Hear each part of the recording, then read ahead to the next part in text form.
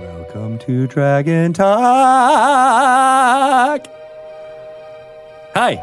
Hi. You're staring at me. I didn't know if there was more. We are going to sing the entire intro. Special episode of Dragon Talk. It will be the same tune, and we will keep doing it. Dragon sings. Not talk. We should do a Dragon Sings. That's a great idea. Welcome to Dragon Sing. Oh, how many people just turned off this podcast? Like at least 16. Sorry. They were like, no, not so much. It's basically everyone who gets mad at me for singing in the office. They all just like, Who gets no. mad at you for singing in the office? I think Bart Carroll does. I think Dan He's an Tovar angry does. And with his chopsticks, like clicking, he's like so mad. Take out your voice box. I'm squishing you. I'm squishing you. Oh, who are you? I'm Greg Tito. Okay. Who are I'm you? Shelley Mazanoble. Hi, Shelley Mazanoble. Nice to meet you. You are a board game wizard. That's what Mazanoble means. Right. Exactly. Yes. And you are a happy vodka. Gregarious Vodka. That should be like my stage name for when I do magic. Yeah. Magic. Can I do magic or play magic? Both. It's when I confusing perform sometimes. magic tricks while using magic cards. Right. Yes. Okay, that's good. Pick a card. You any could card. totally do that. Here, it's a Black Lotus. Yeah. Oh, no, it's not. It's mine. See? That easy. I took the Black Lotus from behind your ear and put it in my own collection. And then it's on. You can just go back to the cabinet and get another one. Because remember? Right. This is now canon. There's Right. a magic Black This Lotus is Wizards of the chamber Coast canon. where it's not actually the card of a Black Lotus. It's actually just a Black Lotus Right. growing. Yeah. And then you like flick it with your finger, and Yeah. then the cards of Black Lotuses fall out of it. That's how all magic cards are made. Oh, yes, you're right. Flick. Flick. New Just got a new ones. one. Excellent. We are gearing up for D&D Live 2019. Hence the punchiness. The descent. We are descending into punchiness. We are. You can Yes. feel it happening. We are going down. We're Whoa, getting down. Whoa, whoa.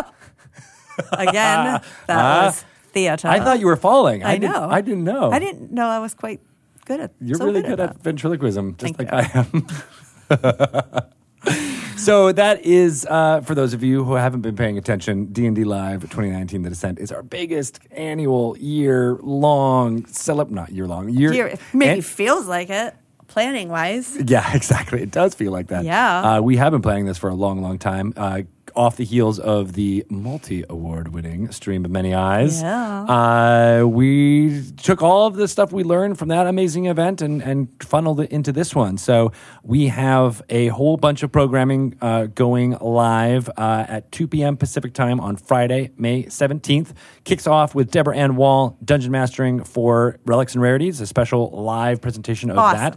She's got her main cast all there and 2 special guests, which I'm very excited about, and you shall be too. And you will not tell us who. I will not tell you who. Will they be in costume? I actually don't know. I've been saying folks to be kind of just touches, like have bits of your costume, so it is not quite like streetwear, but also just leaving it up to whatever they want to do. Okay.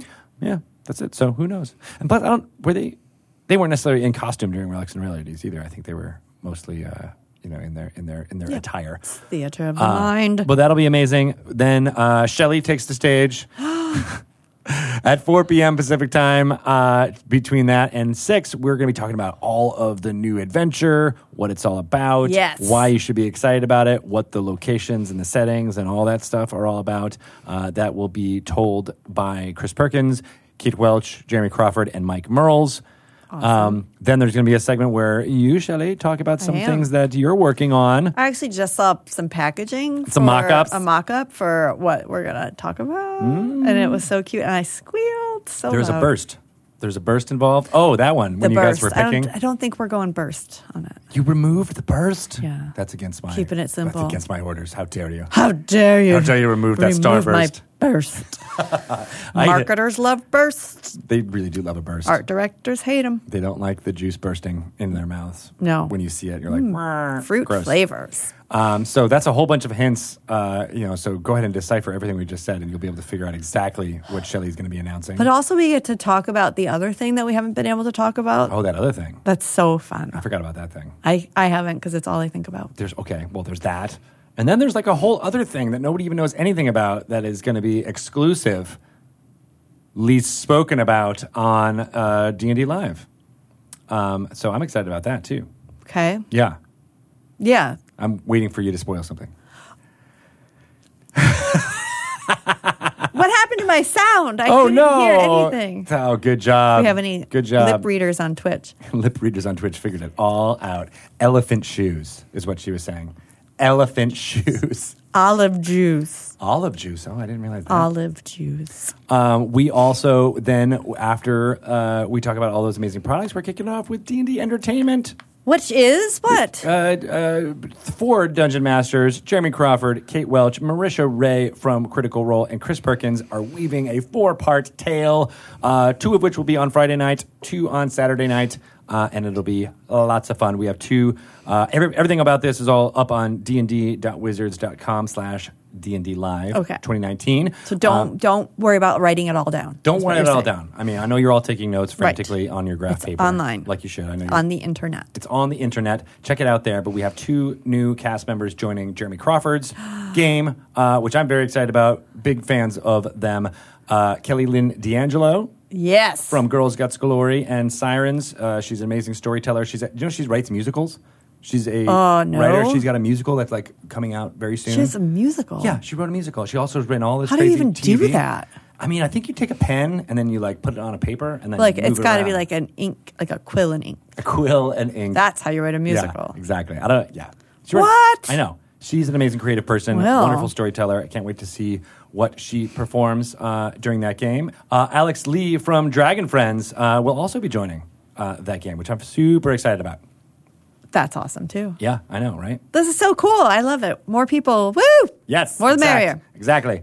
And then on Saturday and Sunday, we will have tons of content going from 4 mini studios in the other stage, and that's going to be amazing. With dozens of hours of content coming out there on Saturday and Sunday, including me and you Yes. talking to some of our amazing partners about all their products that are coming out. It is a constant parade of who's who of D&D. Yeah. We're just going to keep rolling them in. Right. Just so cool. So D&D Beyond will be there. They'll be broadcasting live from one of those studios the entire Awesome. time. High Rollers will be joining them. Rivals of Waterdeep, I'm excited to see them again. I can't believe it's been only a year since we introduced them onto the channel at Stream of Many Eyes. Really? Right? That was it? That was it. Oh, I feel like they've been part of our family forever. They are. Forever and ever. Amen. I like them. We also have tons of amazing folks, including Heroes of the Veil, are going to be performing through the D&D channel, D&D Beyond channel, I'm sorry. And then we have another studio that's all devoted to podcasts. We have loved the audio content that has come from our podcast creators, and we wanted to highlight it as much as we can. And I'm we glad. Finally get to bring them to one of these events. So One Shot Network, Taking Initiative, D&D is for Nerds, Venture Maidens, Drunks and Dragons, which you should be joining. D20 Dames, Dungeon Drunks, which I'm going to be joining. Yep. And Gregarious Vodka. Yeah, exactly. Gregarious Vodka is the name of my character. Yep. I'm going to totally roll a character that's named Do you that need now. to? Yeah. And then a mishmash group called the Cocktail Crew. I'm sensing a trend here. I am by too, the and way. I'm liking it. I'm liking it. Then, of course, we have Acquisitions Incorporated, the C Team. Dragon Friends will be streaming live. An amazing panel run by Tanya DePass from Rivals of Waterdeep called Roll for Inclusion, with a lot of folks talking about bringing in new voices and new audiences Panels, to I Dungeons love and it. Dragons. We are inviting the Saving Throw show to talk through everything that's been happening all weekend long. Girls Guts Glory is going to be there. They're going to be debuting. I don't think I've said this publicly for the first time, but they are going to be starting up their podcast. They're doing a podcast? They're going to do a podcast using content, and Kelly Lynn is going to be the Dungeon Master for that, which is very exciting. Kelly Lynn is very, very busy. She's very busy. Then we have The Broken Pact, Sirens, the Sirens, Tales from the Mist, Enter the Darkness, which is another wonderful group made up of a whole bunch of people from the interwebs. Uncommon Trust, which is Dungeon Mastered by B. Dave Walters, and Monsters and Fables, which is just debuted on Facebook. I'm People have been super really excited digging that. about this one. Right? Yeah, this sounds amazing. It's a cool mashup of like D&D and Grimm's Fairy Tales. Yeah, and like this needed to happen. It's cool. I really I like want it to too. play. And it's been getting great numbers on Facebook so far. People really, really dig it. So 'Cause it's an share awesome share it concept. wide. Hell Hath No Fury, and then Nerd Poker. our friend That's exciting. Dan Telfer, Blaine Capatch, who we had on the podcast a couple months ago. They are joining with their entire cast, including Brian Posehn.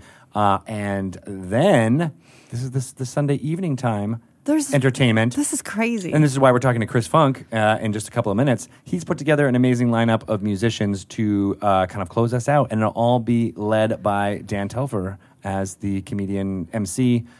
We've got lots of community people who are going to be singing and performing, in addition to folks who are returning, like Library Bards, which are fantastic, Bards of Greyhawk. The Mountain Goats will be there, as well as a new group called, well, not a new group, but a new group to me, The Magic Sword, which are going to close out the entire night. So that's it. I ran through it all. That is incredible. That is incredible. This is like a combination of like a gaming convention and Lollapalooza. I didn't even mention the fact that people will be gaming. Do you want to talk about that? People will be gaming. They'll be playing in a D&D Epic. That's right. Which is amazing. I've been talking about it, so you can talk about it now, right? Well, I don't want to talk about it. They're playing in a D&D Epic. That's right. It's like really super cool. What is your conception of what a D&D Epic is? So everybody's playing the same adventure, and what they do kind of informs what happens in the adventure. Kind of like a legacy D&D game. I don't know. I've never got to play in one, but I've seen them played, and I always hear people screaming. There's going to be lots of screaming. So yeah, it's going to be 20 tables of people playing D&D with 20 DMs, but there's going to be like an Uber DM that's kind of running the whole show for the entire room, not just your individual thing. Do we know? I know who that is. Yeah, go ahead. It's Chris Lindsay. Chris Lindsay. Playing Mert. Mert. But a special new costume for Mert, the moneylender. Is it like summer, like Mert's summer attire? Perhaps. Because that other costume is gorgeous, but it's like... It was very hot. Sweltering. For sure. I'm assuming it's going to be hot in LA, right? I mean, it's temperatures. Like no hotter than Seattle, though. No, I know. Seattle's basically like LA this week. The third level of hell right now. Woo! Exactly.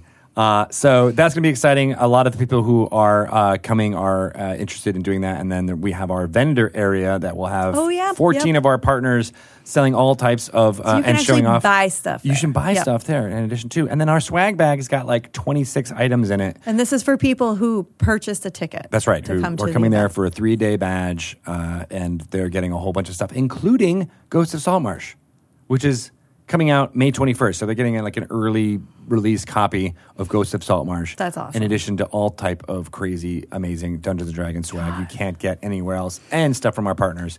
It's going to be off the, I don't know, I think the bag might break. Even though I made sure to get really sturdy bags. It's probably going to break. It's probably going to break. It's going to burst. Burst. Marketing people love bursts. Got to get that burst in there.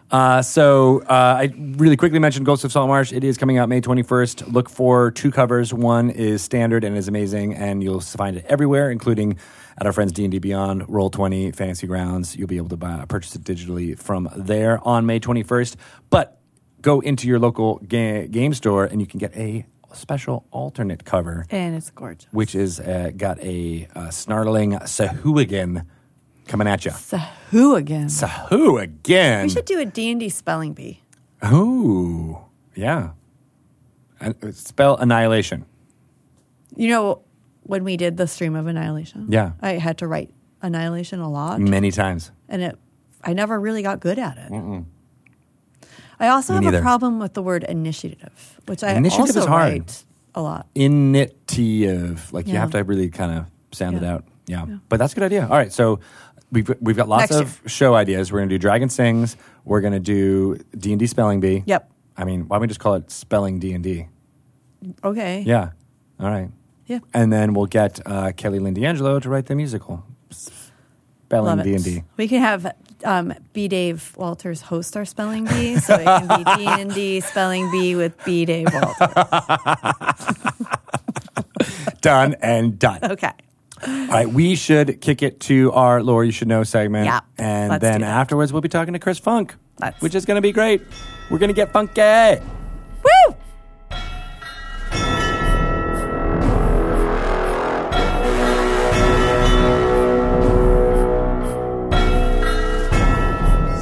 Welcome to another segment of Lore You Should Know. I am Greg Tito, and I'm joined by Chris Perkins. Hola. How's it going? Great. We are here, as we do in many of these segments, to talk about little bits of Dungeons & Dragons lore that you can use in your game or just for your own edification. I love dumping my brain out during these things. It's got tendrils of brain matter all over these microphones, in addition to the other stuff we're talking about. Indeed. So today is a very contentious subject amongst fiends. It is the Blood War. Ooh, the Blood War. Which I don't think even before I started working here, I knew there was a name for this ancient conflict between devils and demons. Right? Yes. That's it in a nutshell. But why? Right. Why do they hate each other, these people? These creatures? Because evil consumes itself. It's like every evil party of adventurers that you've ever had in D&D. They're basically on a ticking clock, a countdown to self-annihilation. How can we screw this up more so? Right, yeah. I have yet to see an evil party that can basically sustain itself in perpetuity without turning on one another and devouring each other. This is an amplification, I think, of that very concept. The nature that in the primal universe, evil comes in many shades, but you can't. They just simply cannot coexist for any length of time. Yeah. Now, the Blood War kind of traces its origins back to one of the earlier editions. I think it first really came out in 2nd edition with the Planescape setting, and there was a product devoted to it, and then its name just started coming up everywhere, and it just sort of. I think the nature of the name Blood War is evocative enough that people are sort of intrigued to learn more about it. Right. Like what? Whose blood? Yeah. And sometimes I know they're a little bit disappointed when they find out that it's an evil on evil thing. Right. You think it has to do with like a schism between races or something like that. Right. Yes. But what happens is the Abyss spawns an infinite number of devils constantly. And were there no powers in check to basically deal with that, demons would overrun the multiverse. But Asmodeus and his devils, who exist in the lower planes as well, realize this is a problem for them. And so they have basically forged a bulwark against the demonic invasion of the multiverse, because it doesn't serve Asmodeus's interests to let the Abyss swallow up everything. Not when he wants to control everything. I guess that's a fundamental difference between demons and devils. Is demons just there's no thought of what's going to happen after they consume. No, demons are about something. entropy and annihilation, and they have no will to do much other than to consume and destroy. And they give no thought to what would happen if they actually succeeded. Yeah. Or they don't. If it is, they don't care. Right. Their desires are insatiable, and they have no sense of real consequence to their actions. But devils, on the other hand, are all about power, control, tyranny, servitude, and they lose everything if the Abyss wins. Right, because they don't want everything to be destroyed. Right. The problem that devils have is they do not have a way to create new devils except through the acquisition of souls, the corruption and acquisition of souls. So in order to sustain their armies, they have to go out into the world and corrupt more mortals so that their souls go to the nine hells and become more devils. And so they're constantly facing attrition while the demons are just spouting out more and more and more of them. Now, one of the advantages that the devils have is that they're highly organized, regimented, structured. They've got a pyramid structure, Asmodeus at the top, lemurs at the bottom, and a firm structure all the way up. Yeah. Whereas demons tend to be completely in disarray, disorganized. They often fight amongst each other. That bickering kind of makes it hard for them to defeat the organized forces of hell, even though they often outnumber them dramatically. So what happens is demons come swarming out of the Abyss. They go up the river Styx, which bleeds into the first layer of the nine hells, which is called Avernus. And there these great battles are waged, for the most part. That's not to say there aren't other fronts, but by far the biggest front is Avernus. And that's where hell. Right, and that's where the devils meet the demons head on The devils raise their fortresses up along the river. They assail the demons as they come through, and they send wave after wave of marched souls and slaves and whatever else they got, hell engines, out to crush the demonic spawn that have intruded upon their plane. And is this just a constant state of battle? Is there yes, always yes. this wave after wave? And it never stops. It's never ending. The demons are unrelenting. So it is brutal and vicious, and that's why Avernus, the lair, is just sort of littered with and just sort of strewn with the ichor of slain demons and the destroyed hulks of, infernal machines that the demons have torn apart.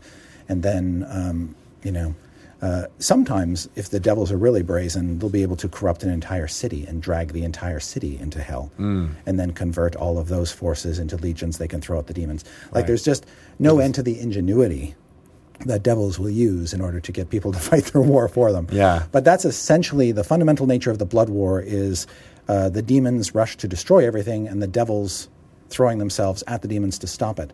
Now, there are other wars fought against demons here, there, and everywhere, but on the grand scale, there's really nothing to compare with the magnitude of the blood war. Interesting. Now, we have also mentioned Yugoloths before. I'm glad you brought them up. Yes, because how do they figure into this conflict? So I mentioned that sometimes they'll drag a city in or something like that. Well, Asmodeus, crafty fellow that he is, Lord of the Nine, Master of the Nine Hells, he recruits Yugoloths as mercenaries and soldiers and drives them in droves against the demons as well. So you will often find Yugoloth companies in the Nine Hells fighting battles alongside the devils or separate battles in the lair of Avernus. So even though by their nature Yugoloths are fiends that are neutral in the blood war, they will still just get the money and go wherever the money is. And there are some demon lords who will have Yugoloths on their side as well. Right. If they can round up something that the Yugoloths want, would be a treasure or something else, they'll have Yugoloths on that side. And so you might have some Yugoloth on Yugoloth fights. Yeah. Each of them paid by the other side. Interesting. Yeah. So, a lot of these ideas are so intrinsic to D&D itself. It's really the idea of chaos versus order. Yes. Which is really interesting to think about, because it's not just, with both not being evil, there's not the morality. It's more of like the ideas of freedom, not chaos, but of regimented order and things like that. And those are ideas that can really be powerful. Yeah. That's a really good point to make. The blood war is not a battle between good and evil. It's a battle between law and chaos. And so it's unusual in that way. Yeah, it reminds me of Michael Moorcock and that's very much so vein of writing that it isn't the moralistic, romantic fairy tale that a lot of D&D can be, and it's more about what would happen if there was the absence of morality. And just now you do see echoes of the blood war on other planes, like for instance on the material plane in a city.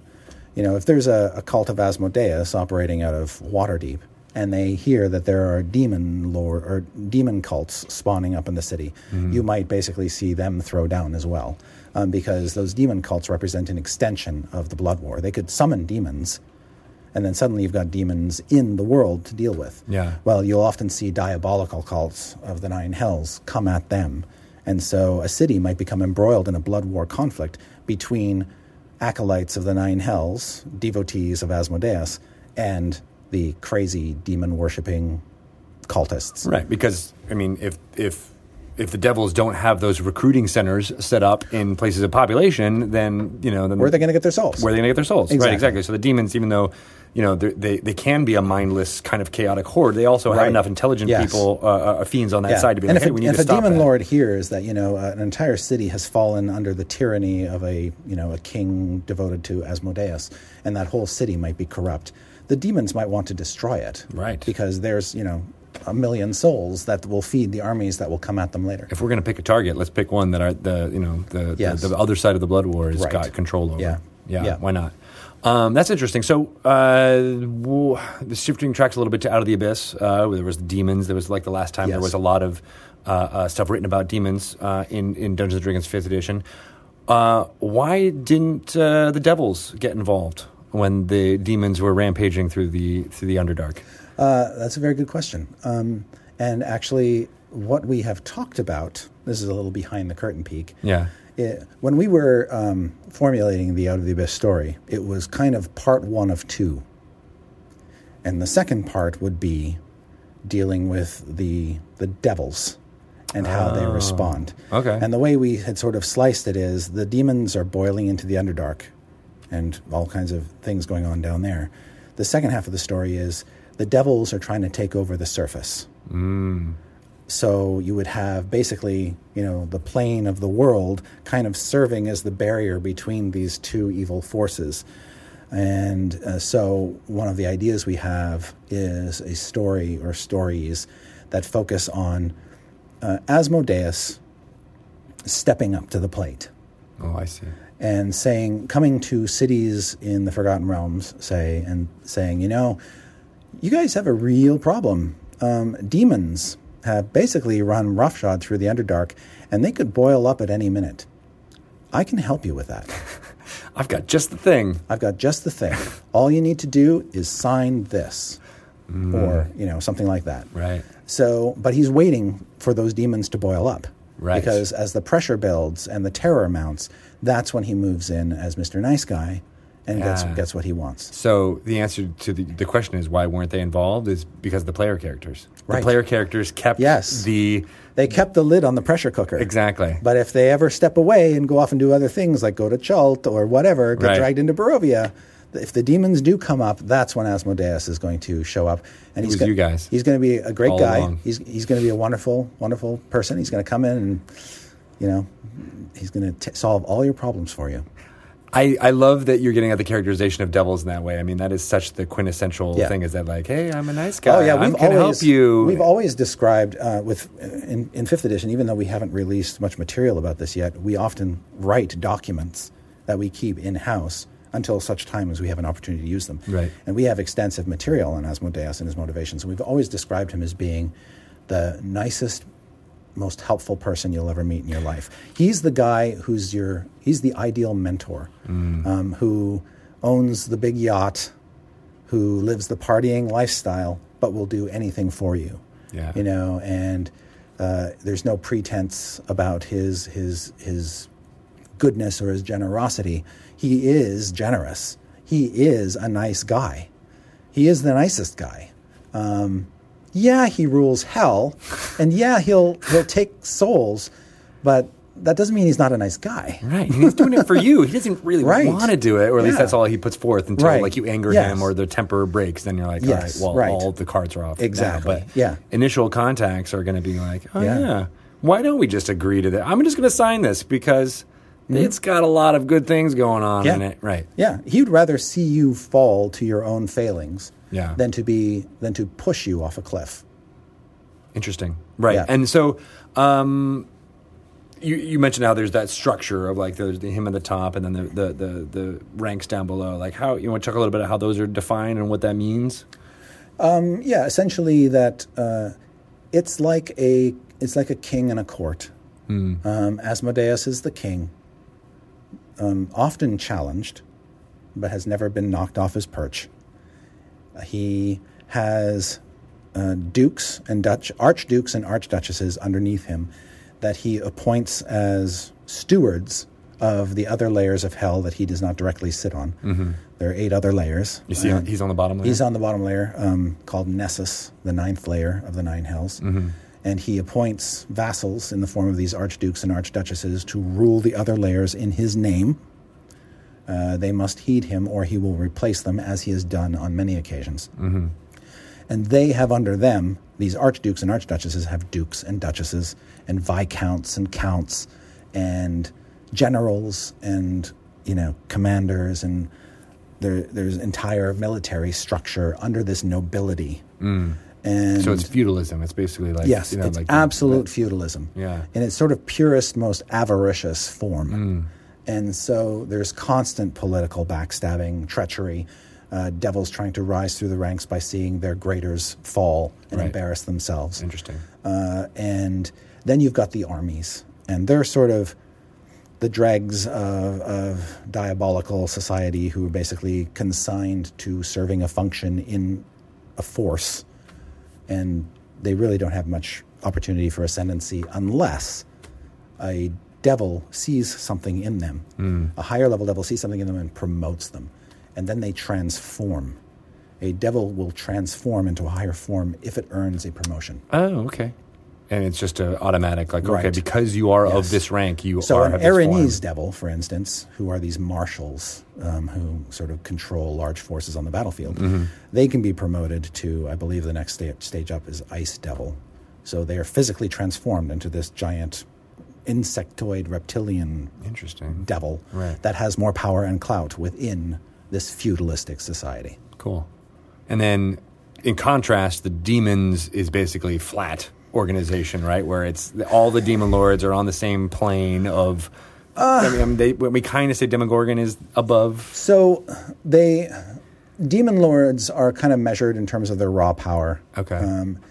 The Abyss has created. There's little rhyme or reason to how power is distributed throughout the Abyss. Some demons are created to be immensely powerful, and some just minor things. These immensely powerful ones will kill other demons and whatever it takes to crawl their way to the top, and other demons will serve them out of fear Right. of having their little bones crushed. But there's no greater structure, and there's no singular being at the top who's calling the shots and sending demons here, sending demons there. Every demon lord's got his own shtick, her own flavor, her own desires, her own form of entropy. Yeah. And they kind of all go off and do separate things and never consult with each other. And if they encounter each other, they're probably going to fight until one of them gets killed. Yeah.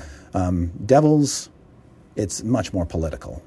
Right. They will do that same thing, but they will do it behind your back. Yes. Yeah. You won't know when it's coming for the most part. Now, we're sort of straying a little bit, but there are some weird birds out there. The demon lord Grazit, for instance, is peculiar because he was a devil. Oh, really? Yeah. I didn't know that. He was a devil who tired of he felt like he wasn't being recognized by Asmodeus. Uh-huh. So when he was sent into the Abyss to slaughter demons in Asmodeus' name and take the fight to the demons, he decided, I'm much happier here. I can carve out my own domain here, beat these demons into submission, and basically rule my own layers of the Abyss. And he's basically conquered 3 layers that way.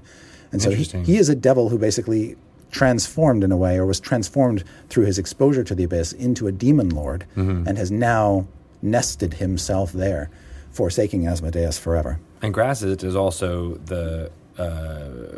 he's always pictured as like a male seductor. He's this ebony-skinned, horned being with cloven hooves, 6 fingers on his hands. Oh, so that's where the cloven hooves comes from, is kind of the devil that's left. But if you look at him, you would think devil. Uh-huh. His bearing, the way he thinks, is very not demon-like. Got it. Interesting. But he has survived in the Abyss and probably will for the foreseeable future. Nice. All right. Well, I like all these ideas. I mean, I feel like there's ways to infect all of this into any kind of game that you're playing, as far as there being a cosmic battle going on beyond the realm of the player characters. There's always something to kind of allude to, just in like broad strokes, or just this idea that there are demons at the gate, and Asmodeus or one of his vassals shows up and offers a way to keep them at bay. Right. But the price you have to pay may be too great for your soul. Yeah. Some really cool ideas there. Yeah. As well, I mean, I just like the cosmic of like, that's always happening in the background. Maybe we won't even experience it, in this campaign or this story. But there's that idea that like, Michael fighting the devils, the Michael the Archangel kind of, you feel another infernal iconoclast that we hope to talk about more in the future is Zariel. She is the Archduchess of the first layer, the layer of hell that's always under siege by the demons. Right. She used to be an angel. Fallen angel story. She's a fallen angel story. So just like Grast is a sort of a fallen devil, in a way. Yeah. She is a fallen angel. It's sort of a rare glimpse into how the angelic, the upper planes, view the blood war, because the blood war is mostly playing out down in the lower planes, and it's been more or less confined there, thanks to Asmodeus' efforts. The upper planes have been more sheltered from this. And most angels are like, we're happy leaving that fight down in the lower planes. Zariel is one who wasn't. And then she got corrupted. Yes. Right. Yeah. She signed one of those contracts. Mm-hmm. Interesting. Yeah. I feel like that's another topic. It seems like another topic. We should jump into the upper planes because I didn't even realize how they were interconnected so much. Yeah. So that's tons of fun stuff. How can people ask you questions? What's the best way to get in touch with you, Chris? I am on Twitter at Chris Perkins DND. Awesome. You can ask me any questions about lore or anything about Dungeons & Dragons at Greg Tito. And, of course, go to your local game store to pick up a copy of Out of the Abyss. If you want to find out about Demon Lords, all the ones that we've talked about, there's definitely a lot more information about them there. Yes. Awesome. Thank you guys so much. We'll be back with another Lore You Should Know next week.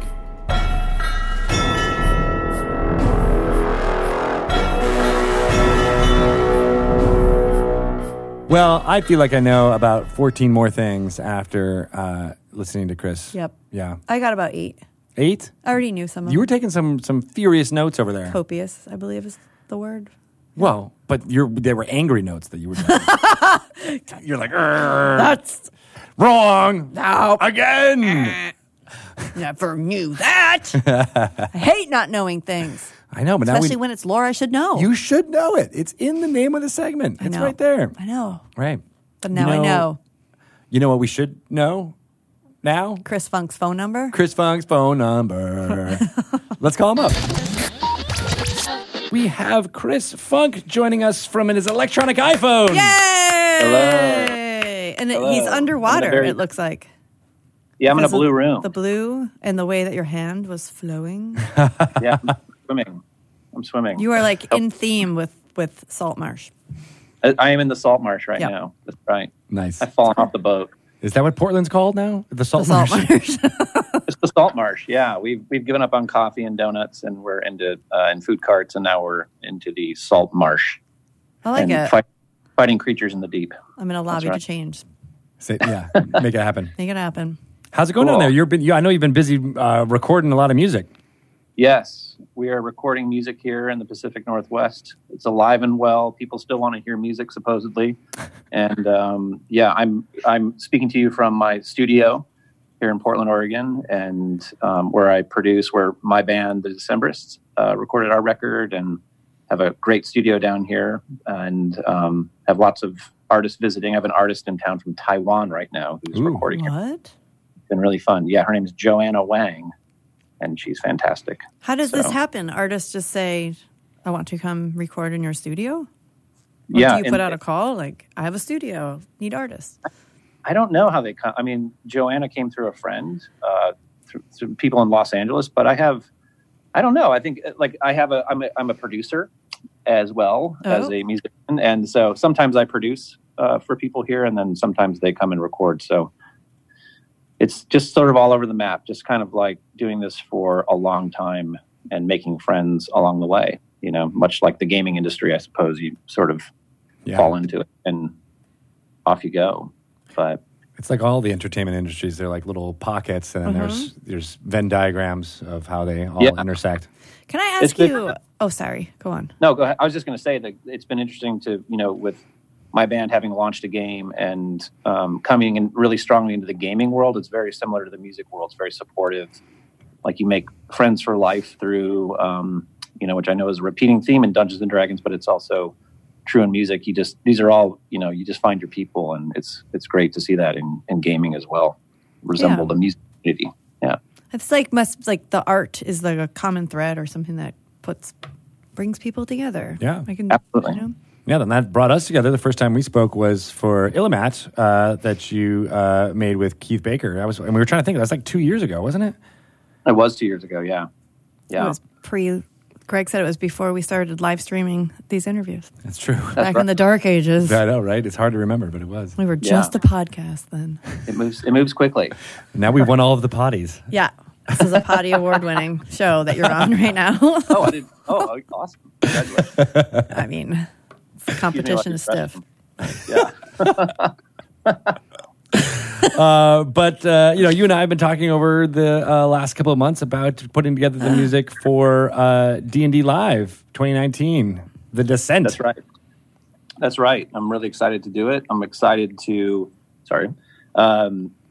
use music in gaming whenever I can and be a part, using my musical acumen, quote unquote. And I say that with tongue in cheek a little bit, but anytime I can bring music into the gaming realm, obviously very excited about that. Huge fan of D&D. Have 2 games going currently. And nice. Yeah, so I'm just, meeting you all and kind of getting to peek behind the curtain of D&D is just kind of unthinkable to me, honestly, being a longtime player. So yeah, I'm very excited about this event, and it's going to be fantastic. What? So you're going to be playing as well as putting this all together, right? That is correct. So yeah, I will be. I dawned on me the other day as we were emailing Greg that I'm the D&D Paul Schaefer of this moment, maybe at my best. Nice. And I say that with great respect. The bardish Paul Schaefer, and sorry, someone is calling me on my phone when I'm doing this. It's very unprofessional. Sorry, everyone. All good. And yeah, I guess it was like for the Descent, it was to have a musical moment, a celebration, and have music that maybe vaguely touched in the world of D&D, but also was just good music. So I think we have a good combination of both. Some people that are what I would call friends and family of the brand, of the game, from your world, and then people that I'm excited about, and it's going to be great. Yeah. Talk a little bit about because Cardioid was one of the groups that you brought to the table, and I got to see them here in Seattle, and they were awesome. Yeah. Cardioid is a band from Los Angeles. It features Lizzie Ellison, who is also identified as a longtime Portland musician. She had a band called Radiation City, and Cardioid is her new project. And she was actually making a record here when this all started, and I mentioned this event to them as we were recording, and she was like, I want to do that. Can I dress up? And I was like, okay. Wait, is she a D&D player, or she just thought the event sounded cool? She has not, I don't think she's played D&D, but she wants to. And let me just say this, she wants to call her album fantasy metal. Oh, so I was like, okay. That. Yeah, she speaks fantasy. I'll say that. So they're very, very excited to do it. So Cardioid it's basically, I would describe them as amazing vocals led by Lizzie Ellison with a really powerful rock band behind her. So we just finished her record, and yeah, they're going to be great. They're going to sort of be the house band, accompanying, backing up some other people, augmented by myself on the guitar, and maybe something else too. So they're band number 1, and. Should I just go down the line here? Yeah, I want to hear. I'm excited. Great. We have the Mountain Goats, which I'm very excited about. So John is coming, and obviously you guys have a relationship with him. And I'm a huge, longtime fan of the Mountain Goats. He'll be playing, and backed by Cardioid and myself, I believe, as well. Oh, cool. Oh, nice. We have the Library Bards, who do some pretty on the nose, as you can imagine, D&D centric music that I'm really excited about. We have Jason Charles Miller, who most people watching this should be familiar with. He's going to play, which is great because I've known Jason for a while, and I'm excited to play some music with him. The Bards of Greyhawk, probably not very D&D centric music. Just kidding. Yeah, they got nothing to do with the brand. Total coincidence. They're not excited about Saul Marsh at all. No. Yeah, no, exactly. Benjamin Looms. Greg, you can probably speak more to what. I don't want to ruin the surprise of what he's doing, but he's a friend of. Yeah, he is the owner and kind of composer and creator of all of Sirenscape. So the app that you can use to, as a dungeon master, very quickly be like, all right, we're going to be in this tavern, and push a few buttons and you feel like you're in that tavern. Yep. We have recorded, Shelly and I, some of the vocals and sound effects. I think you were screaming woman. I was crying woman. I was laughing woman. Yes, I think I screamed. I was also like a person in a tavern, which was like... That's also on the nose. That's not acting for me. Yeah. Were you just talking about getting to happy hour like about an hour ago? An hour. Yeah. Awesome. So he's heading up that company, but before he did that, he was a opera singer And so I just happened to throw it to him. I'm like, hey, do you want to do something? Chris Funk is putting together these bunch of acts. Do you want to do something? And he was like, yeah, I can do that. And he had this one idea, and I think it's really great. And I don't want to spoil it either, but I think it's going to be really great. Yeah, and Syrinscape is great. I use it on one of my games, and as I meet him for the first time, I'm going to be vying for a job, and we'll be leaving the United States to go work for his company, I hope. So Well, I want to make music for D&D all day. Is the stuff that he does with just like a sound, the way he can distort it and turn it into something that like from the D&D world. Like it could just be any little normal sound. He just does amazing things. Yeah, on the fly. It's the best. It's the best soundscaping, underscoring, and music I've heard. There's been a few people try to do it, and if people are watching this, you should grab it. It's great. Yeah. So Benjamin's coming, and then last but not least, we have a band called The Magic Sword, who I'm very excited about, who are from Boise, Idaho, and I would describe them as fantasy daft punk. So they will be ending the evening to really take the party over the top, and I encourage people to hop on YouTube or go to their website and check them out. But it's going to be the way the room is going to look, from what I've seen, from the way the band looks, it's gonna be fantastic. So I can't wait for that too. So how did this work? Did you go to Chris and ask him to help curate this? Did you go to Greg and say, I have this idea, I want to be involved? Like how'd this come about? I mean, I think because I've become friends with so many people at Wizards that I'm always like, hey, if you ever need help with music, don't forget about me. And Greg had approached me and said, we've got an event. Do you want to help? Greg did not forget about you. I did not. He did not. Thank you, Greg. You can't say that to Greg and not expect him to call you. Yeah, right. He will. Don't you forget about me, Greg. Don't you? Exactly. Simple Minds will also be playing? That'd be amazing. Bringing the band back together. They might be. It could have been D&D players. And so what was your role? And like, how did you had to like gather up all of these people and try to figure out how they're going to perform during this event? Yeah, I think it was trying to find something that straddled the line between something that was on brand or on theme, if you will. So something like Magic Sword, but maybe not too on the nose. And then also people that were just, Greg recommended some people that were friends who are musicians. Is always, we didn't want to have just a cast of artists that did not identify or play the game or whatever. So I think we have a good sort of casting the net wide here. And we just sort of reviewed with Greg and chipped away at it, and tried to see what was appropriate and what would really, to me, this moment is a celebration. It's an end of the weekend. Yeah. So it's like, what would be fun too? We talked about, because of the theme that I won't go too much into, but talked about for a moment of having like metal bands, which has been, made surfaces in D&D from time to time, and just kind of realizing that, it might just clear the room and not feel as fun. So, this variety is good. Yeah. And having some variety and trying to be diverse in our selection of music, realizing that I have a certain style of music I listen to, but also realizing I like all kinds of music and all kinds of people are playing D&D now, and it should try not to exclude. So there was a lot of mindfulness around that as well. You did tell me that one band that I was like, you're right.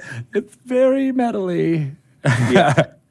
There was, it might have been The Sword, I think it was. Yeah. Or, I was like, I respect the musicianship, but I was, it was the thought that you had too. I was like, I think that might end up, either half the people will be headbanging and not paying attention, or vice versa. Yeah. Because we are in a studio, so there's a consideration of the people there that we want everybody to have fun and not have their ears blown off. So I think The Sword would be great for your game at home. Yeah. To underscore your game, but maybe not for our event this time. Yeah. And then, we also have Dan Telfer, comedian, who will be kind of guiding us through these different acts. This is all going to be live streamed. It's going to be different than a concert per se. So there's, a normal ebb and flow of a concert has some downtime on stage, and that's kind of okay. But because this is going to be in front of a camera, we wanted to kind of keep the entertainment level up and going. And so Dan, who is the Dungeon Master and a comedian from Nerd Poker, he will be kind of tying between these acts as they go between things, and showcasing some of the fun cosplay. I think that will be on display. Oh, very nice for the whole weekend. So yeah, you're right. Like it's my goal was always to make it this celebration of like, all right, we're done. This is it. Everybody love Dungeons and Dragons and go forth and conquer. Yeah, and I love that it is indeed live and it's streaming. It feels old school somehow to actually stream something live and kind of frankly have a little bit of pressure to perform. That's when stuff is always it'll when it goes right, it's great, and when it goes wrong, it'll probably be fun too. Hopefully it won't. Are you the type of? I always had friends who were musicians who they would be like talking about like the show, and I would go and I'd be like, oh my god, that was so awesome, and then he'd be like, oh man, I screwed up on the end of that song, and this guy messed up the timing there, and he would just like recount all of the ways that it screwed up. Are you like that when you're performing? Yeah, I mean, with our band, I think our songs are we're not a jam band. There's not a lot of room for improvisation, so it's I don't want to call it pop music, but it follows pop music in the sense that it's like 3 minutes, and when the songs aren't 3 minutes, they're more of the epic side of the Decemberists, right? So all this to say, we also grew up listening to the Replacements and bands that probably got a hall pass because they did some drinking. I think we identify as a rock band, so in that we allow ourselves some flexibility, which makes it fun. So yes, we make mistakes, and yes, there are times where you might get a glance from somebody on stage and they're like, what are you doing, dude? Bring it back. Yeah, but it is sort of like baseball that it's really about, like, touring is kind of, it's a long season, so to speak, right? So and that's why you go see a band, is to share in that moment with them or see them live, and it's not always going to go perfectly, and I think that's okay. That's part of the experience. It actually sounds an awful lot like Dungeons and Dragons as well. Right. It is a long season. Your game can go right. on for a while, and sometimes things don't go as planned, and sometimes you get that same look from a person across the table. Like, what are you doing? Yeah. Why'd you cast that spell? And dungeon masters need to be flexible. If someone's not going to turn left and they want to turn right, they better be prepared to improv there. So, right. That was my downfall. That was my one-time DMing That's downfall. exactly what happened to you. Go left. Go left. Go left. That's right. I didn't know what was right. Do you DM, or are you more of a player? I'm more of a player, but I DM for children. I DM my daughter and her friends, so I have a very forgiving audience. And, really? It's really fun. Yeah, there's it's actually 3 girls, age 10 to 13, and then 2 of their parents and the parents of the other girls. I have a daughter, and it's great. They're so into the story and the fantasy, and we. One of them is really into the being crunchy about numbers and statistics and characters, but it's a lot of storytelling and just like talk about being flexible, like, just letting the stories run wild, and they're 100% in. They love it. That is so cool. How long have you been DMing for them? For about 2 years. Oh, cool. And we're stuck we're stuck somewhere in the Yawning Portal right now. I can't remember which level. And the Sunless Citadel they're stuck in right now. And actually 2 of the girls came with me to Mexico, and we popped out and had a Mayan setting for a moment, and kind of went off to some other areas. But it's really fun. Yeah. That's very cool. And then as a player, I'm actually playing. I'd never played the Curse of the Strahd, so we're deep into that right now with a lot of new players, and we play actually in this studio building. Nice. And we have my friend Max. Shout out to Max. Go Max! Hey, Max. He's an excellent DM, and I'm starting another game on Tuesday as a player as well. So starting another one. Yeah, starting another one. And Why making not? a record, and then touring, And then coming to D&D Live. and then curating music Yeah. for D&D Yeah. Live. D&D, playing D&D is the great escape. It's the great relaxation. So it's not, I look forward to that. And all this other stuff, fortunately, is great relaxation too. So I'm very blessed to make records and make music, even though it is technically my job, and tour in a rock band and all these things. It's a pretty cool But job. it's a pretty cool job. It's still feels like a job sometimes. Yeah. And then playing D&D never feels like a job. So I wonder if how that feels for you guys being on the other side of that. I mean, putting together a show like this can often feel like, oh my gosh, there is so many moving parts, but it's also really exhilarating. I mean, it's not like, it's a one-to-one comparison, but I often do think of it like, oh, I'm dungeon mastering this event and making sure everybody has fun and getting It's a good way to look at their it. input and their thing. Like, it's not like I'm dictating everything. It's like it's all a two-way street kind of there. So that a part of it I really enjoy, but there are definitely times where it's like, oh gosh, are we really going to be just talking about D&D all day? Well, yeah, we are. Yes. Yeah. Yeah. That's why me and Shelley talk about sharding as much as we can. Yeah, we like to talk about potties and charts. I We didn't know also we have could go kids. there. This is great. We follow all different rules. Who knows? I love your potty cast. It's great. We also have, we have kids younger than yours, so I'm a little bit jealous of the ages that your daughters are at. Mine are 8 and 5 at this point. So You'll get there. Yeah, very soon. We played a few times, but I want to get more on the regular. Yeah. It's like a Sunday morning doing that with your family is, it's great. To have that opportunity is fantastic. It's our church. Sunday morning D&D. Yeah. Yeah. Do it. The And church, then have Quinn. Can he play with you? Of course Quinn can Okay. play. Yeah, that'd be great. He'll do better if it's not us. So so you're going to try and play some D&D while you're here for D&D Live, right? I am. Yeah. I'm excited. I wish I could talk about what it is we're going to be playing, but that's Soon. And no. Yeah. So I'm very excited. Yes, I am going to do some playing. That's I'm gonna be looking great. forward to it. Yeah. Always. I can't wait. I can't wait to talk about it. There's so much to talk about. You're I know. like literally keeping your lips together so that you don't I just want to say it. spill the beans. Don't blurt it out. That's Yeah. right. Okay. Did it just get really hot in here? It did get really hot in here from all the exhalation. So yeah, I'm excited too. I want people to be able to experience everything that we're planning and getting going. We're at that moment where like a week away, where it's like, okay, it's something we've been working on and planning for so long, and now I just want it to happen. Yeah, it is. Yeah, for those viewers at home or streaming, it is just sitting from my perch in the musical chair. It is a major undertaking that you're on there, Greg. So kudos to you, and I hope everybody watches, because it's. I've seen the round of applause. Slow clap for Greg. Thanks, Shelley. It's going to be awesome. Here for you. It's going to look awesome. Yeah. And yeah, good job. I'm glad that you guys are doing this. It's awesome. I'm glad you're I think- doing this. I think you should take it on the road. Yeah. That's not the first time, but yeah. I love that idea of having like these little pop-up events at different areas and cities, around the country, but then around the world. I think that would be really cool. It was my dream to be a road manager. Really? Yeah, that's what I wanted to do. So I can help you with that. Pass it off to her, Greg, and you Yeah. can sit back and be like more of the creative director of the experience. Although, Shelley, yeah, I was like See what's up. in my 20s, so Well, that's right, because I'm you were old interning at and- Sub Pop. That's where before you started here. yeah. Yeah. I just Oh, wanted wow, really? I just wanted to go on tour. I did. nice. Well, it's never too late. It's not. I mean, I don't know what my kid would think, but Do you like sleep?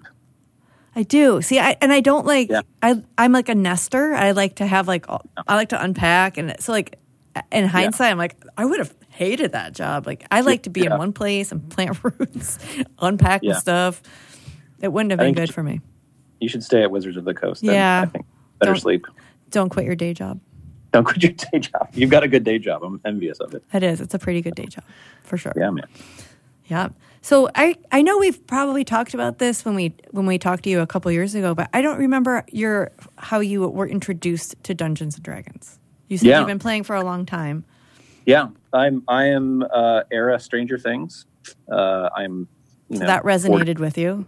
in my 40s, I'll say. Absolutely. I mean, I was that kid with the bowl cut playing D&D, playing advanced D&D, went to the hobby shop and just looked at those covers, mystified at how to play, and bought them. And my friends and I tried to play, and we had our neighbor who knew how to DM really well, and he was a few years older than us, and we played a lot, and then kind of fizzled out through high school, and actually played in college. So played 3 or 3.5 in college as well.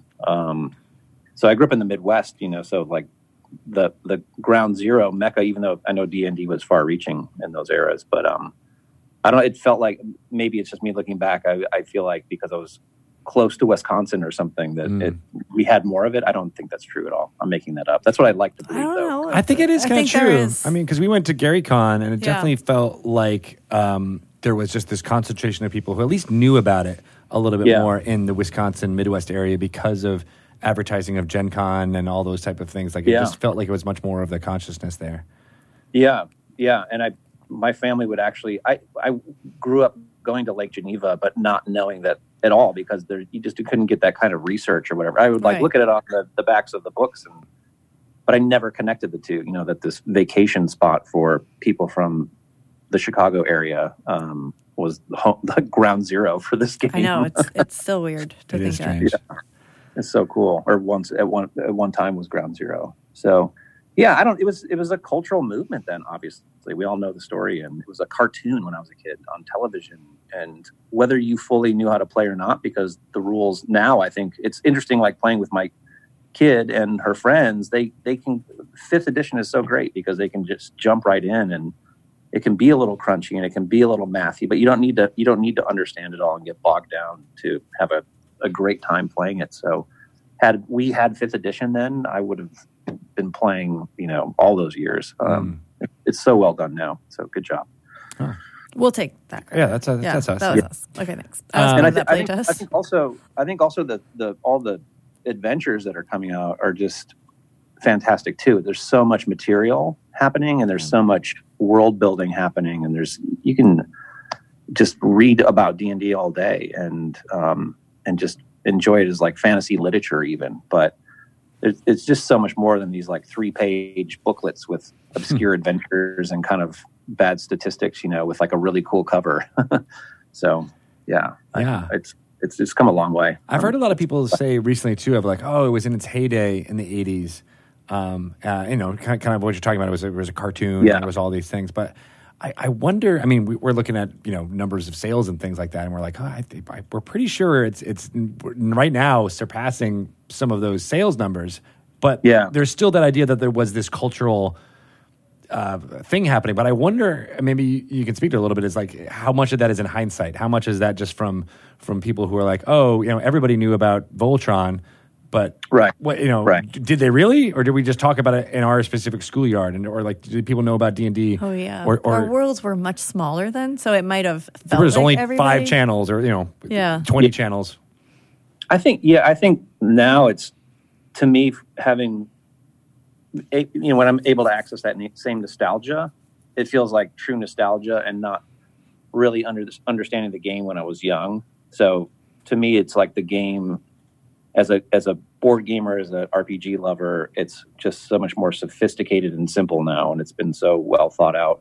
And the level of, no disrespect to the early writers and artists of D&D, and we all love the pencil drawings from neighborhood kids in Lake Geneva and whatnot. Like I love them, like I love it, but it's just more real somehow to me, and engages. When I want a high level of fantasy, when I want to check out of my day and play a game for real, it's more encompassing and it's more thought out, while at the same time being really flexible, again, for people to improv and just have a fun night of creating a movie in your living room. I think it's so much better. So I respect the nostalgia. I don't think 3 was the pinnacle, the ultimate moment of, or 3.5 was the ultimate moment of D&D. I understand why people like that, but just depends which way you want to go. I still think you can make a game of 5 really crunchy and number heavy if you want, and develop it that way. But I just think the level of writing of the adventures right now, all the people you have there are doing a great job. And they just, even watching from the beginning of 5 when it was released, was it 2016 now? 2014. 2014, oh my God.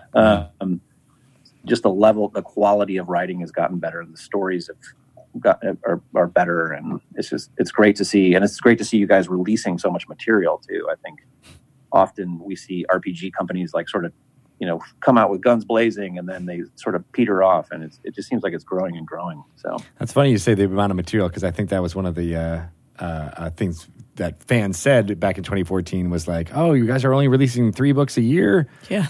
But but those 3 books were very meaty, right? Like they were, they had, like as you're saying, like Curse of Strahd's, it's a 250-page book, and it's got all of these things that could basically last you for 2 years if you're playing weekly. Yeah. So it feels less like the 16-page modules that came out back in the day, and like the fact that we're basically releasing, 2 to 3 years of content, 3 times a year.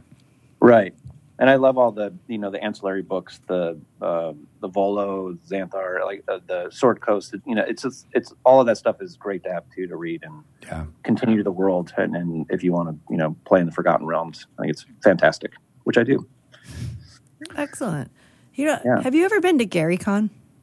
I haven't. I feel like you should go. I'm going to go. I put it on my calendar every year, and then life takes over. Yeah. I put it on my calendar every year. I'm going to go. I will go next year. I feel like I've missed the window, though, where it was like, I imagine it being at like some Midwestern Red Lion or something, which tugs on my heartstrings greatly. And maybe it still is. I don't know. But I want it to be like that. And I think it is.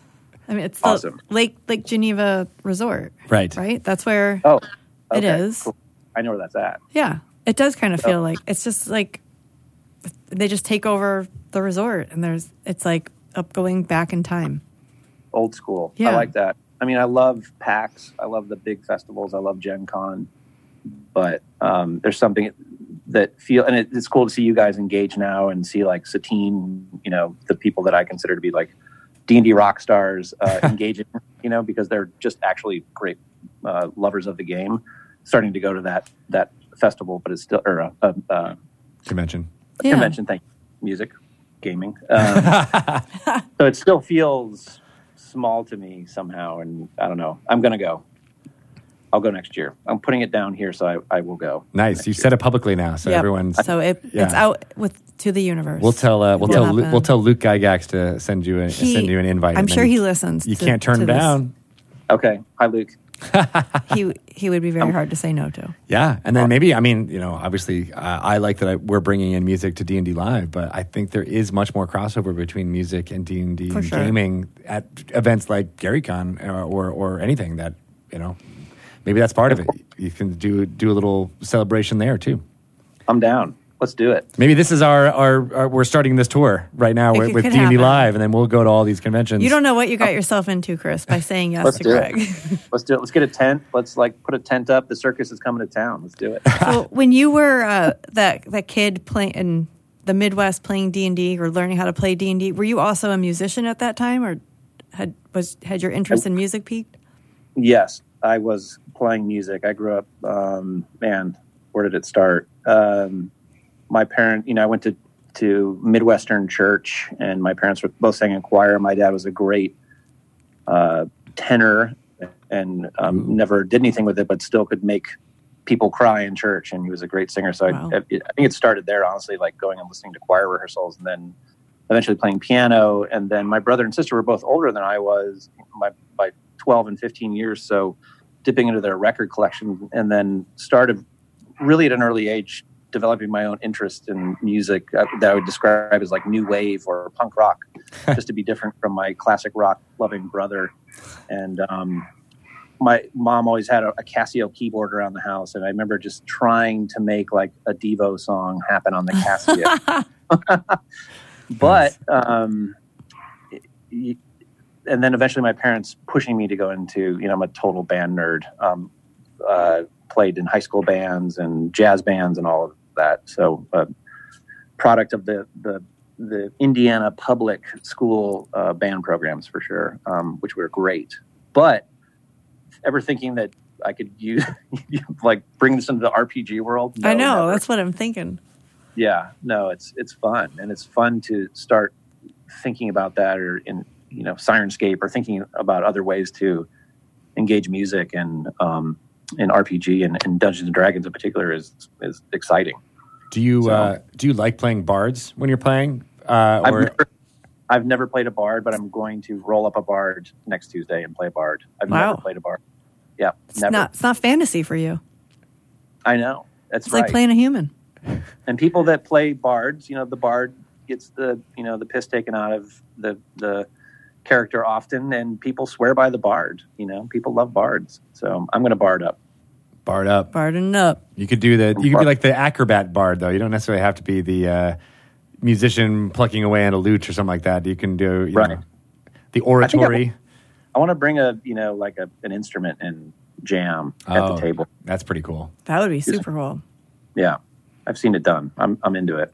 I love how artists, who are, able to draw and do stuff, and they bring that into the game. And so I love having someone who's actually able to play music. Like, that just heightens the experience for everybody. It's very cool. Yeah. There was at GaryCon, Greg and I got to go this year. I was in a game with Jason Charles Miller. Oh. And he actually wrote an original song. Of course he did. Yeah. And then performed it at the table. And I was like, I can do voice. I got nothing. I can do hand literally signals. Bringing nothing to this table, and he's just, let me just perform the original song that I just wrote for this very moment as my bard character. Yeah. It's like I would classify cool, that as that's pandering for inspiration points. So yeah. Yeah. Well, Satine was our DM, and he wrote it for her. See? So I hope she gave him lots of inspiration. Precisely. Yep. I just wanted to crawl under the table. I'm like, I'm not worthy of any of this. You're like, I can make puppets. My face is painted. Painted. I got cat makeup on because I'm playing a tabaxi. Nice. Awesome. That was good. I tried. You brought your charm. I tried. That's very important. Yeah. Whatevs. Awesome. I'm playing with a tabaxi right now. I'm not a tabaxi, but we have a tabaxi in our game. It's cool. I like it. I like the tabaxi. Mm-hmm. I liked the tabaxi too. When I had a brother, a litter mate, yes, who then just abandoned me. Oh, where you split off from the party? We had a short-lived campaign that was run by Bart Carroll, who's right in front of us. His fault that we stopped it. But we only did like 3 or 4 sessions, and then we were starting up another campaign. And I brought my tabaxi back, thinking that her brother was going to come too. And I made a different character. And he made a different character and would never tell me what happened to my brother. That's why we got to go back to it. We got to figure out the story of what happened to Daryl Two Shoes. You actually gave Drunky Two Shoes has an excellent backstory now, though. That's right. She just wants to know what happened to her brother. There was 2 shoes, and now there's only 1. That sounds like a mission right there. Right? Find Runky 2 Shoes. What are the characters that your daughter and her friends are playing? I feel like tabaxis would appeal to 10-year-olds. My daughter, so Tabaxi did not exist until after we started that game, I believe. She has a familiar that is a cat, actually. She's playing a fighter. She's a human fighter. So she gets a familiar as a human fighter? I've allowed familiars, much to my chagrin, because the familiars are take over the story for about a half hour. You are a good dungeon master. Yeah. I'm like, all right. That was a good dad rubbing of the forehead. No. Like one point of damage. You're never going to kill this thing with your familiar. Okay. Oh, that's so cute. We have, what else do we have? We have elf, gnome, barb. We have kind of the classics, actually. They started actually with the pre-gens that came with the starter set. Oh, yeah. The set, yeah. And they've sort of modulated them. And I'm going to allow them to multi-class, multi-race, maybe even if that's possible. So you're a good dungeon master. What can I say? Yeah. You got to please the people. Did you start with the Lost Mines of Phandelver and then go on from there? We did Lost Mine to Phandelver, and then they entered the Yawning Portal, and they paid the money, and down they went down the chute. So nice. into the mountain they went. So it's fun. I think I could see them. I have yet to play the Dragon Heist adventure, but I think we're going to try to slide over to that. So, well, being there in the Yawning Portal, that makes sense. Yeah, precisely. Yeah, but they really enjoy puzzles, riddles. So I'll drop some to the game as well. Make a door overly complex sometime with some sort of riddle or something like that. So that's their jam. They like that. They like kind of crowdsourcing the solution for that. Yeah, and they actually really love killing things too, it turns out. So I have some fierce young women in my iron. Yeah. Train them up. Yep, that's awesome. I like that. So what are you going to do next year when this event, after the huge success of this event, and you have musicians from all over the world calling you and saying, I want to be in it next year. I want to do it next year. I want to be at the D&D Live next year. Yeah. It's going to happen. We're going to do like Coachella and do a double weekender. Yeah. And Greg will never see the light of day again. It's possible. Are there dogs being murdered back there? What's happening? Yeah, is this a puppy mill? What's going on? Yeah, there's a puppy mill here. There's dogs being murdered. It was actually a Sirenscape insert. I thought you pressed it. Could be one of the bands that are you're producing, practicing. Yeah. It did sound a little Yoko Ono-ish. Yeah, sorry. I have a new puppy here. I'm wondering what's happening, but it sounds like it's handled. Yeah, it totally sounds like it's handled. Yeah. Oh my gosh. It's okay. It's all good. I'm a great D&D father, horrible puppy father, it turns out. That's a whole new thing. Puppies, I think, are even harder. Yeah. That's why I like the old ones. They are. I have this dog. It's a Schipperke, which is a small looking sort of, it looks like when it grows older, it'll look like some sort of wolf. Yep. I know. They're adorbs. You know that, yeah. And I remember picking the dog up and just being like, oh my God, I haven't done this in so long. What have I done? Puppy land, here we go. So. That is tough. It is. Yeah. I don't know how if I could, I mean, I just got past the stage with my kids of not having to clean up their excrement. And I'm like, I don't want to do that for anything else ever again. In the middle of the night to like tend to them. Yeah. Because you got to do that for puppies. They can't hold it. Oh, yeah. Or the no biting. It's like kids all over again. Although I did see a video recently where it was like this little toddler kid with like a litter of like 10 puppies that were all jumping all over him. And I was like, oh, that's pretty cool. It's not like that all the time. It's not like that all the time. Yeah, puppies will pee in your bed, folks, if you're listening right now. So just take it from Chris Funk. Puppies will pee in your bed. Dump them in your bed. They like to pee. That's the PSA we need to get out there. Yeah. Dr. Chris Funk, veterinarian. It's an important message. It's an important message the world needs to know about. Adopt a senior dog. It's funny, there's the Tabaxi, which are obviously the cat people, but there are no like anthropomorphic dog race yet for Dungeons & Dragons. Like a wolf person. That would be cool. Well, yeah, I guess there's werewolves. But you can't play one. Yeah. Can you? I mean, you could probably hack that together. You can hack it together, but not recognized yet. Chris would let you in his game. He I lets would anything happen. You can play the werewolf and have a human familiar. Yes. Oh my God, that's a good idea. Yeah, that would be that sounds weird. strange, actually. Maybe not. Maybe that's a horror game you're talking about. Yeah, that's right. Yeah. So the humans are subservient to the animal world. That sounds kind of cool.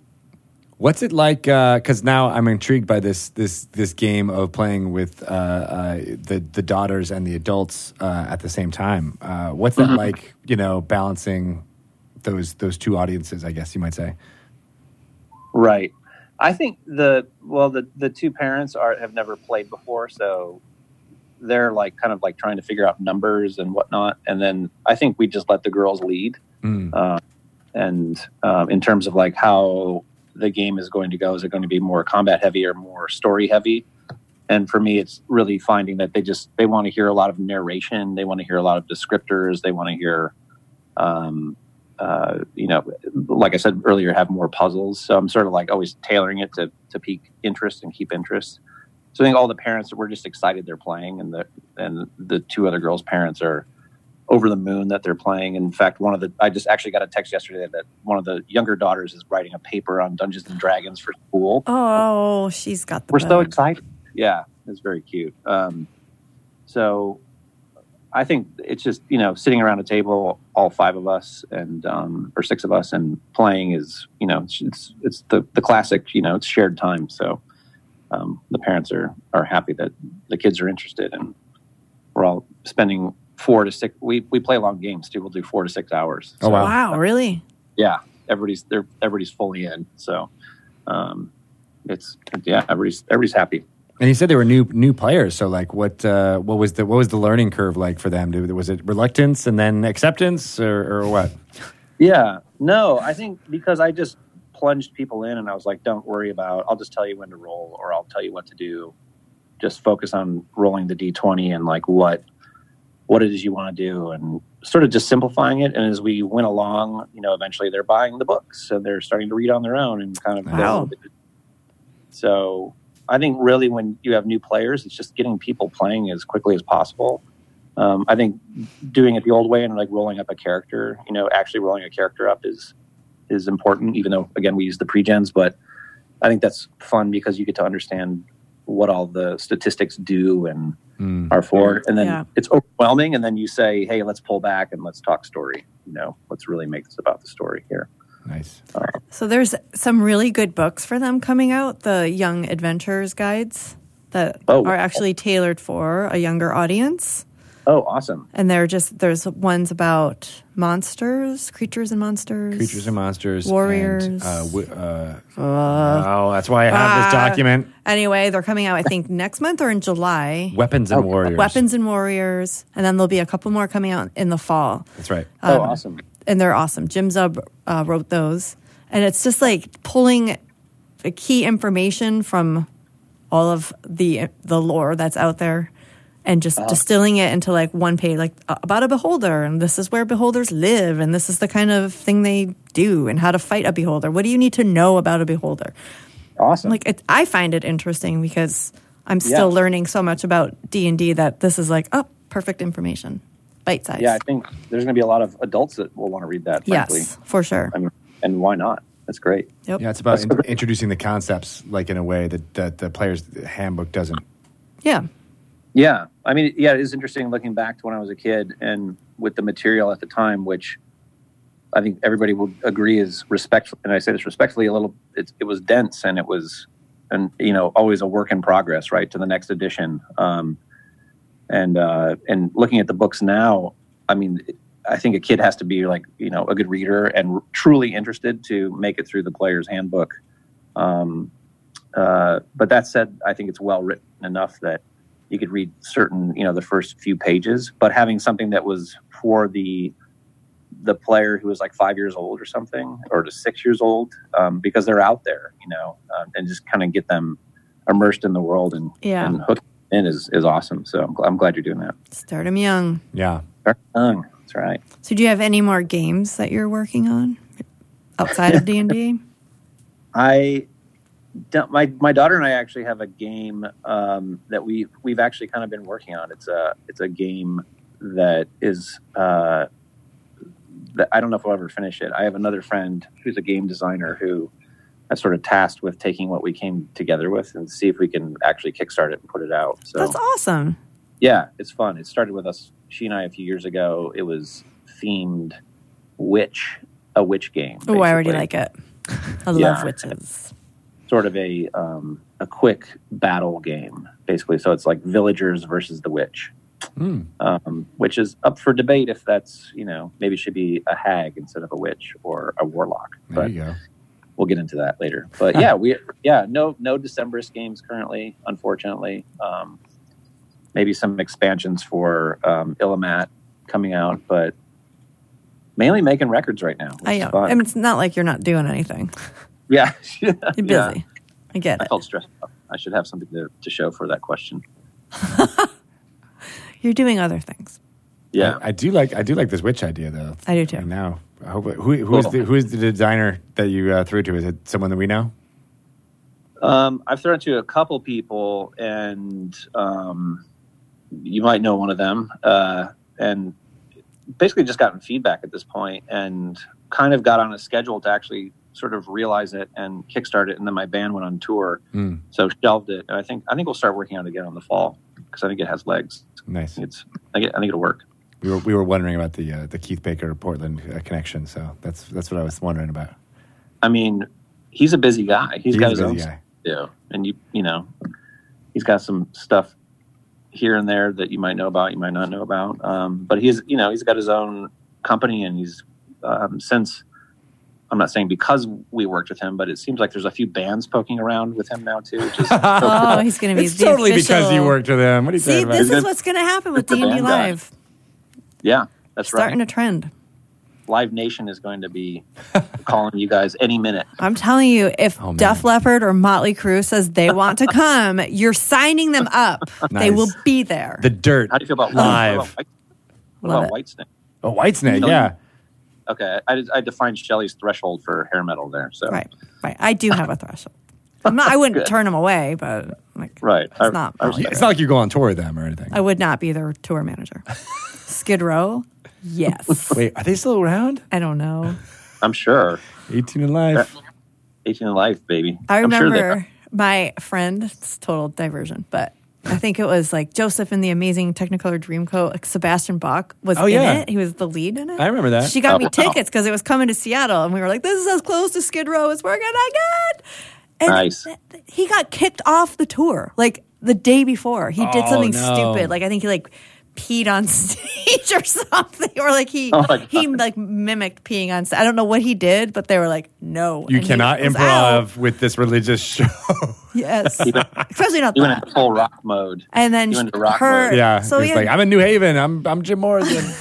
like 3 days later, he was coming to Seattle. I'm like, God damn it! Jody and I went to the show, and we were like, "Oh, this is supposed to be Sebastian. This understudy stuck. You're not Sebastian Bach." But anyway.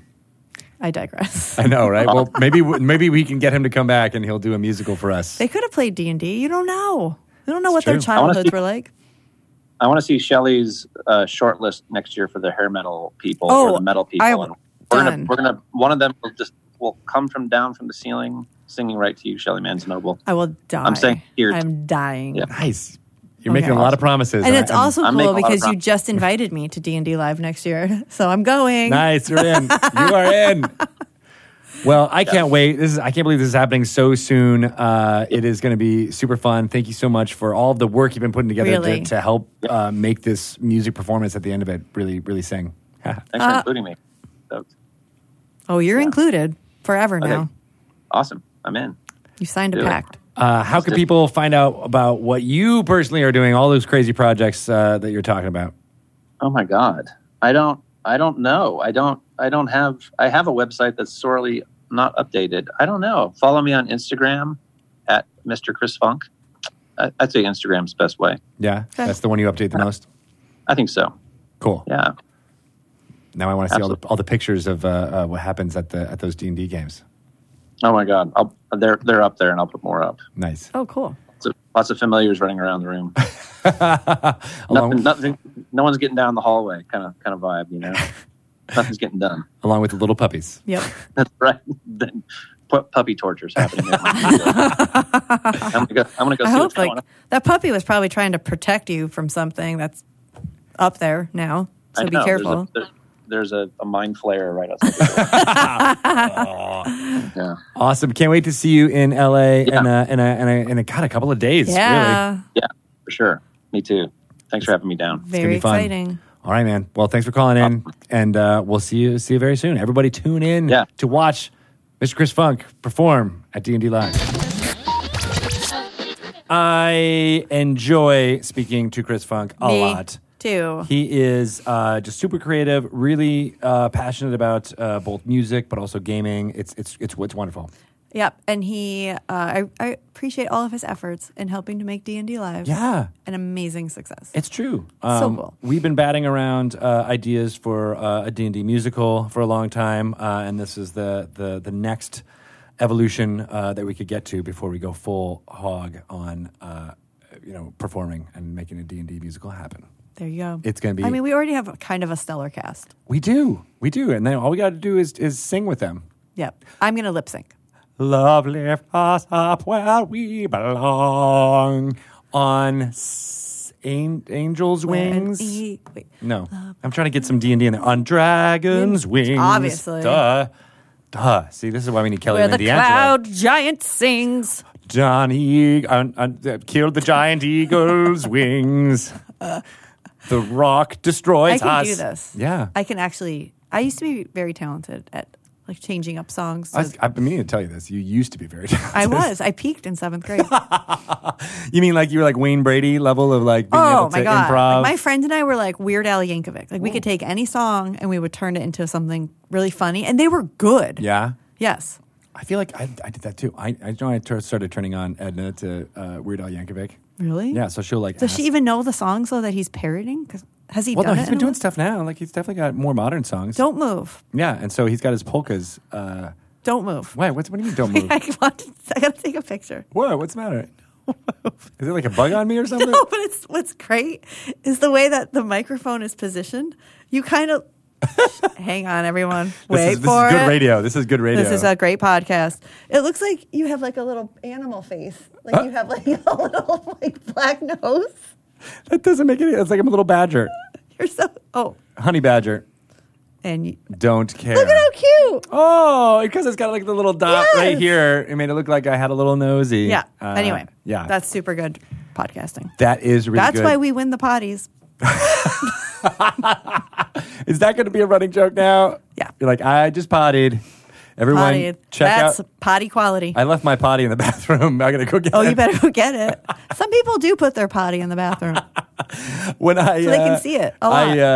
I don't talk about this often, but I used to hang out, I guess, in the office for the Coen brothers. My friend was the assistant to the Coen brothers. Really? Yeah, back in like the early 2000s, and there was a doorstop in their bathroom, and I never really thought much of it until I looked at it, and it was, I believe, Frances McDormand's Oscar was the doorstop. No. Yeah.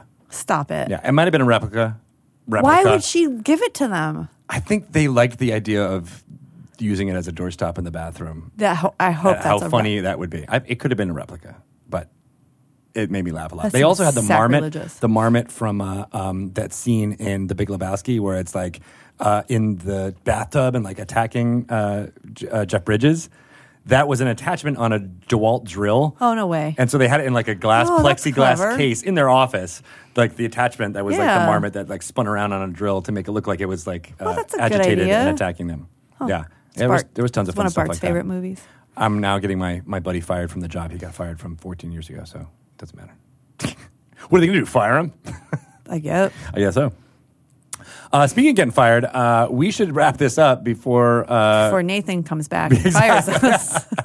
But I'm glad you're here as our union rep to be able to Right. negotiate us out of this. You guys are all amazing, and thank you for paying attention to every little step we take. I know. Every breath we take And here elevating. on Dragon Talk. We are excited to bring that show to D&D Live 2019, The Descent. So watch, listen, retweet, Rate us. get people to know everything that's happening at D&D Live. We want it to be a moment for Dungeons & Dragons as a whole. Yeah. We are take over. You're going to be able to watch everything that's going on live, being able to pick between different video screens and everything. dnd.wizards.com/D&D Live 2019.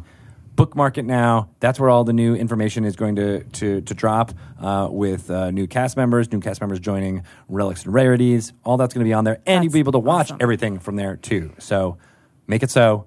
Can't wait. Spread the word. And there or watch you'll it. watch me and Shelly there on Saturday and Sunday morning. Mostly Bright and early. unhappy that it is so early, but we will be hopped up as much coffee as possible. It is really We got to early. ship down mugs. I didn't even think about Oh, that. how are you going to do that? We got to ship down tons of mugs so that we can be drinking coffee from these mugs while we're doing this. You know what? I have a swag idea for you. Then I'll tell you that? after. All right, pitch it.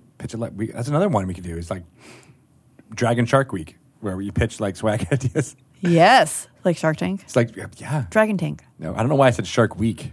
I don't know, because we could do it for a whole week. We do Pitch your ideas. Shark Tank Swag Week. I want to, I love Shark Tank. How about we have call it- talked about Why don't this. we call it? It'll be actually a show that Bart and you do together, and it's Shart week. Shark Tank. Ooh, I do not want to get in there. Get dropped into the Shark Tank. Somebody did say, like, oh man, I'm sorry to miss it. There's probably a lot of poop jokes or something. I'm like, you're not wrong. I remember Quinn came home from daycare once in like different pants. And I was like, what happened to your pants? And he goes, a sharded. Like proud. I remember you telling me that story. And I'm like, yeah. I remember his teacher was like, you what? Like he just walked up to the teacher. He's like, Miss Jess, I sharded. Jealous. Jess, look at my superpower. I can multitask. Oh, man. So that's another show we're starting up, and it'll make it happen. Shark Tank. How can people ask us not to do any more poop jokes on Driving Time? I'm going to say they're going to want that information. Sure. You can tell me at Shelly Moo on Twitter. I'll pass it on, I guess. And what about Avalon Hill, in case you want to be like, don't do a shark. Don't bring Avalon Hill into this. They have nothing to do with Shark Tank. Avalon Hill 2 on Twitter or Avalon Hill Games on Facebook. I am at Greg Tito on the Twitters, Greg_Tito on Instagrams. And you can find out everything about this fun game that we sometimes talk about called Dungeons & Dragons at dungeonsanddragons.com. But more importantly, just go to dnd.wizards.com/D&D Live. Use the hashtag D&D Live 2019 and spread the word because there's going to be so much fun entertainment about the new adventure. So much. Which is set in... The story is about... Fun. If you listen to this podcast backwards, you'll understand exactly what that is. While looking into a mirror. And saying Bloody Mary. And saying Tiamat 3 times. And saying... Tiamat! Here comes the Momo. All right, well, we don't have our props, but I think we should look at what's happening here with this pen. And this coffee stir. Oh, yeah! The rocks fall.